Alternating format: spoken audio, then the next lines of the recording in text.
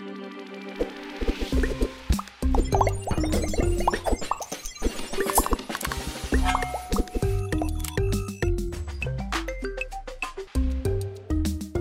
everyone. Welcome to another fantastic edition of the Cybersecurity Matters podcast. Joining us today is Matt Richardson. Matt, I already forgot where you said you were based, but can you remind me of what lovely town east of Toronto where you reside? Oh, certainly, Dominic. Thanks for having me. I reside in beautiful Quinte West, Ontario, Canada. I look forward to visiting there one day, Matt. You and I've connected over LinkedIn, and I absolutely appreciate the friendship that we've developed this past little while. It's amazing how platforms allow us to connect, and I was wondering if we could maybe just start off with maybe a bit of your backstory, enlighten our viewers and listeners, because I think, again, you're just an amazingly interesting human being. I wonder if we could just start there. Well, thank you, Dominic, and right back at you. I have a really nonlinear, unorthodox background. So I'm one of those people, if you didn't go to university, you didn't have the grades, there is lots of opportunity. You're looking at one of them. My actual background pertains to what I do now. I work in InfoSec and OPSEC, Operational Informational Security. I am the Director of Intelligence and Investigations with the Anti-Human Trafficking Intelligence Initiative. And prior to that, I did Predator ID work with a different American NGO named Innocent Lives. For years before that, I've been teaching about the prevention of human trafficking and online exploitation. And if I look at it, the three key junctures for how I got to where I am, my background, number one, I became a father. And those of us out there that have overnight, my values, my priorities changed, my dreams and my nightmares did. And I became rather dedicated to finding ways to educate children, my son included, as well as others, on how to be safe around people. We used to call it stranger danger in the 80s, Dominic. You might remember McGruff the Crime Dog. But I designed modern programs around tricky people and behavior that were designed for young children, but it grew into online safety, cyberbullying prevention. It led to me getting an open source intelligence credential through Toddington International, accredited by the Ontario Police College, to which I've used to create innovative, timely, and current, relevant online safety programs to hopefully help prevent exploitation.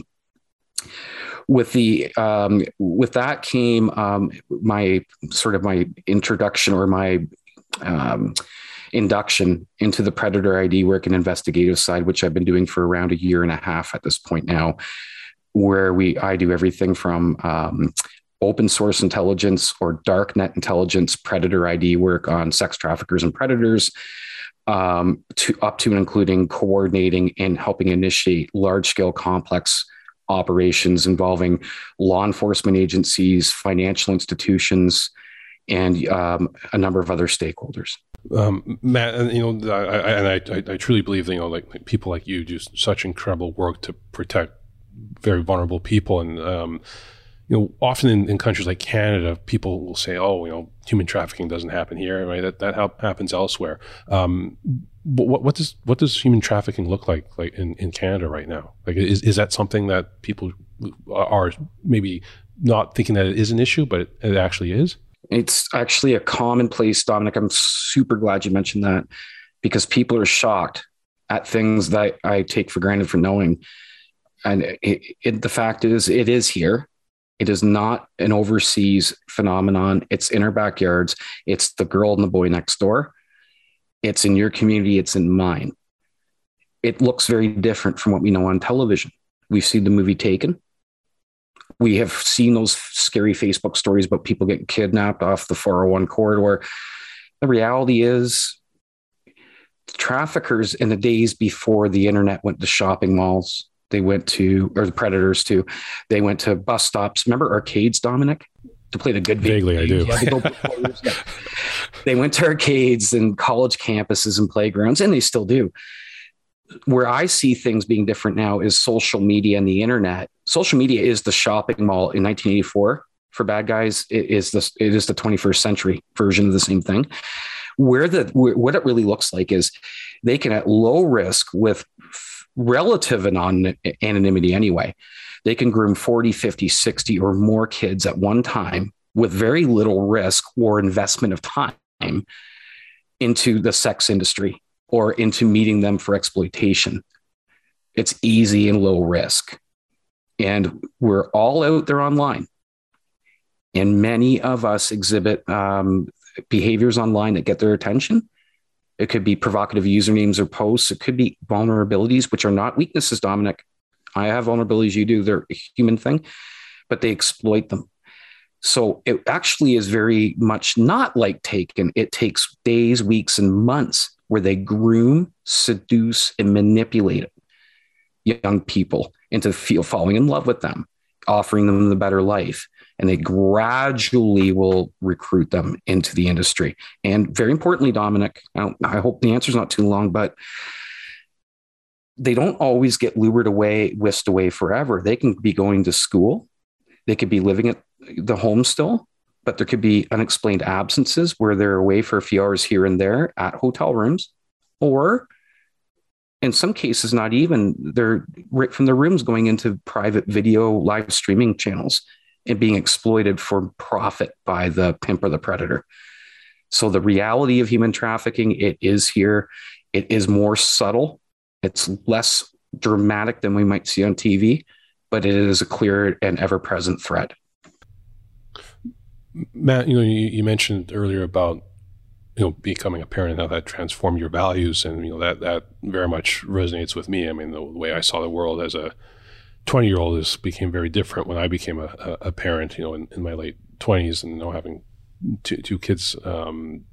What is there something that parents can do to reduce the likelihood of, or let's say the success of these types of predators? Like, is it being more engaged with your kids online? I'm assuming it's not a simple answer, but what are things that parents can do?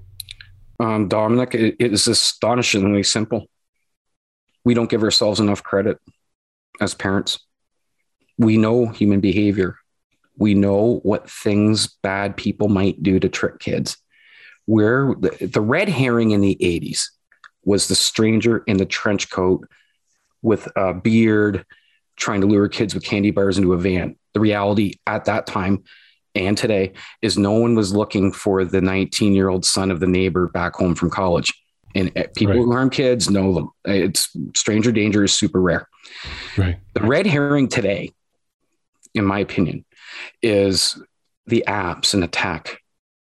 It came up yesterday. I was teaching at a school. TikTok, Facebook, Instagram, Fortnite, Roblox, Minecraft. None of them are really evil. It's the people that we decide how good or bad they are. Some have better mechanisms, to be sure, on reporting abuse and monitoring content stuff, for sure. But we shouldn't become concerned with being experts at technology or knowing all of the features of all the apps. It's not humanly possible. It isn't for Dominic, for you. You're an expert and I am. I can't, you can't.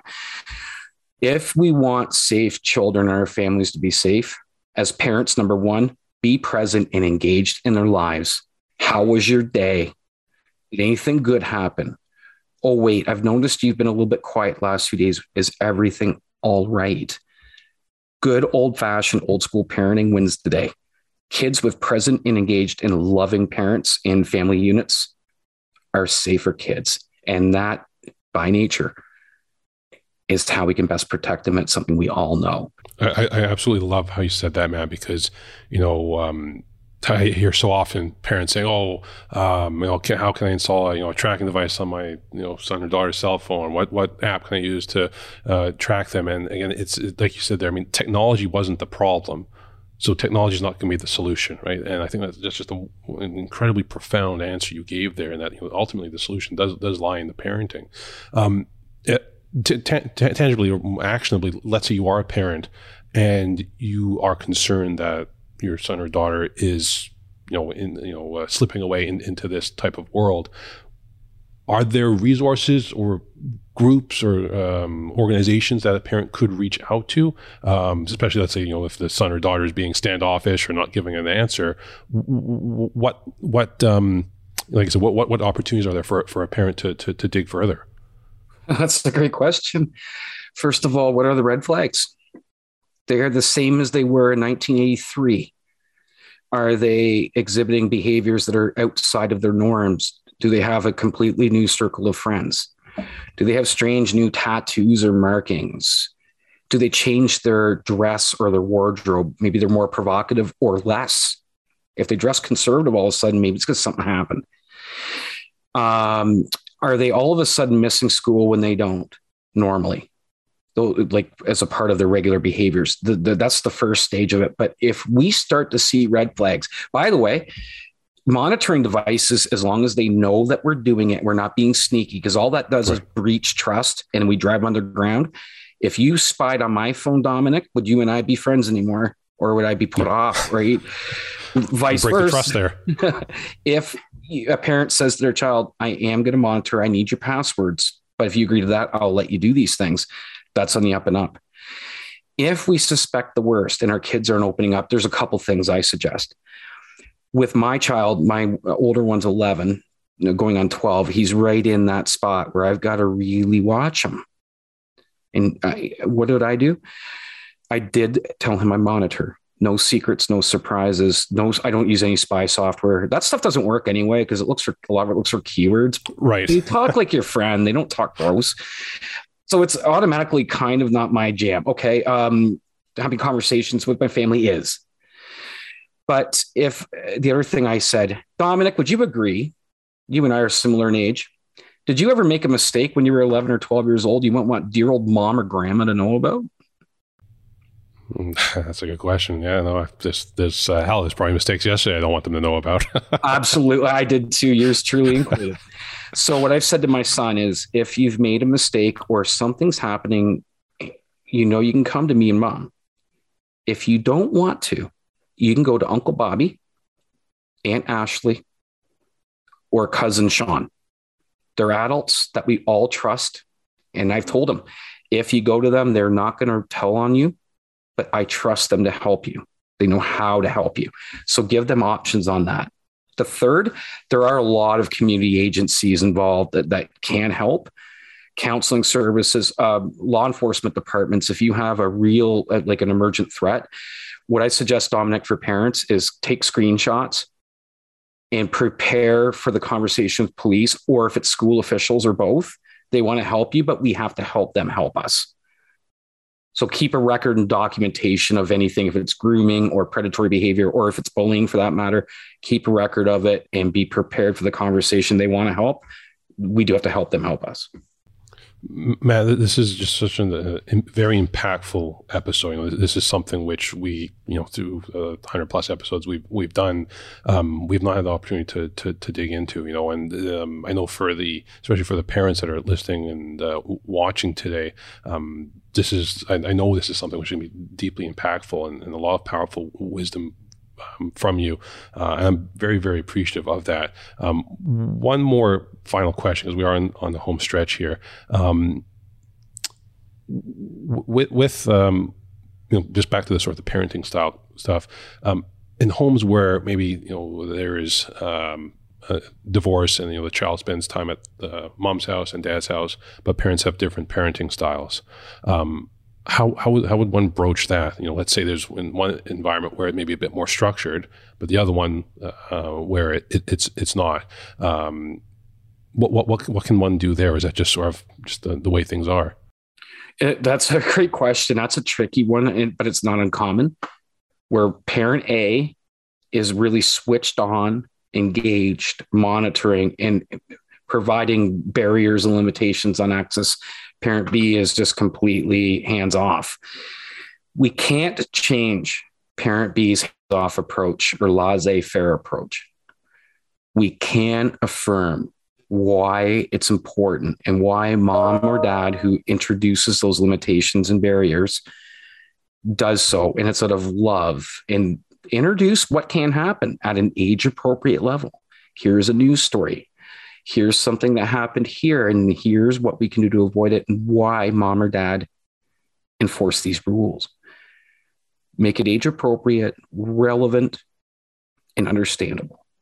We can't change that person, the other parent, but we can reaffirm and justify and help our children buy into the structure that we've introduced. That's the best that we can do. It's not perfect, but it's the best we can do. The other thing I also say is, if we're talking about risks online, balance the conversation with some of the great things technology does. Crowdsource funding. A family right here in Quinte, West Ontario, a humble farmer up the road from me, raised over $60,000 for a family with a 4-year-old that had leukemia to go to a children's hospital so they could afford the treatments, the hotel rooms. Those are conversations. The narrative can't only be negative because our children and our teens will tune that out. Talk about the good things. Talk about the neat things, the medical advances, the games and the apps they like. Why do you like them? How do you use them? Can you show me and teach me? Balance it, and you will have their ear. They love to talk about it. Even Dominic, even the surliest teenagers, most of them are surly, enjoy talking about tech. And they enjoy being asked for their advice and their expertise. These are all opportunities to have conversations that are fruitful, beneficial, establish trust and bonds, whilst being balanced and showing our kids that we understand.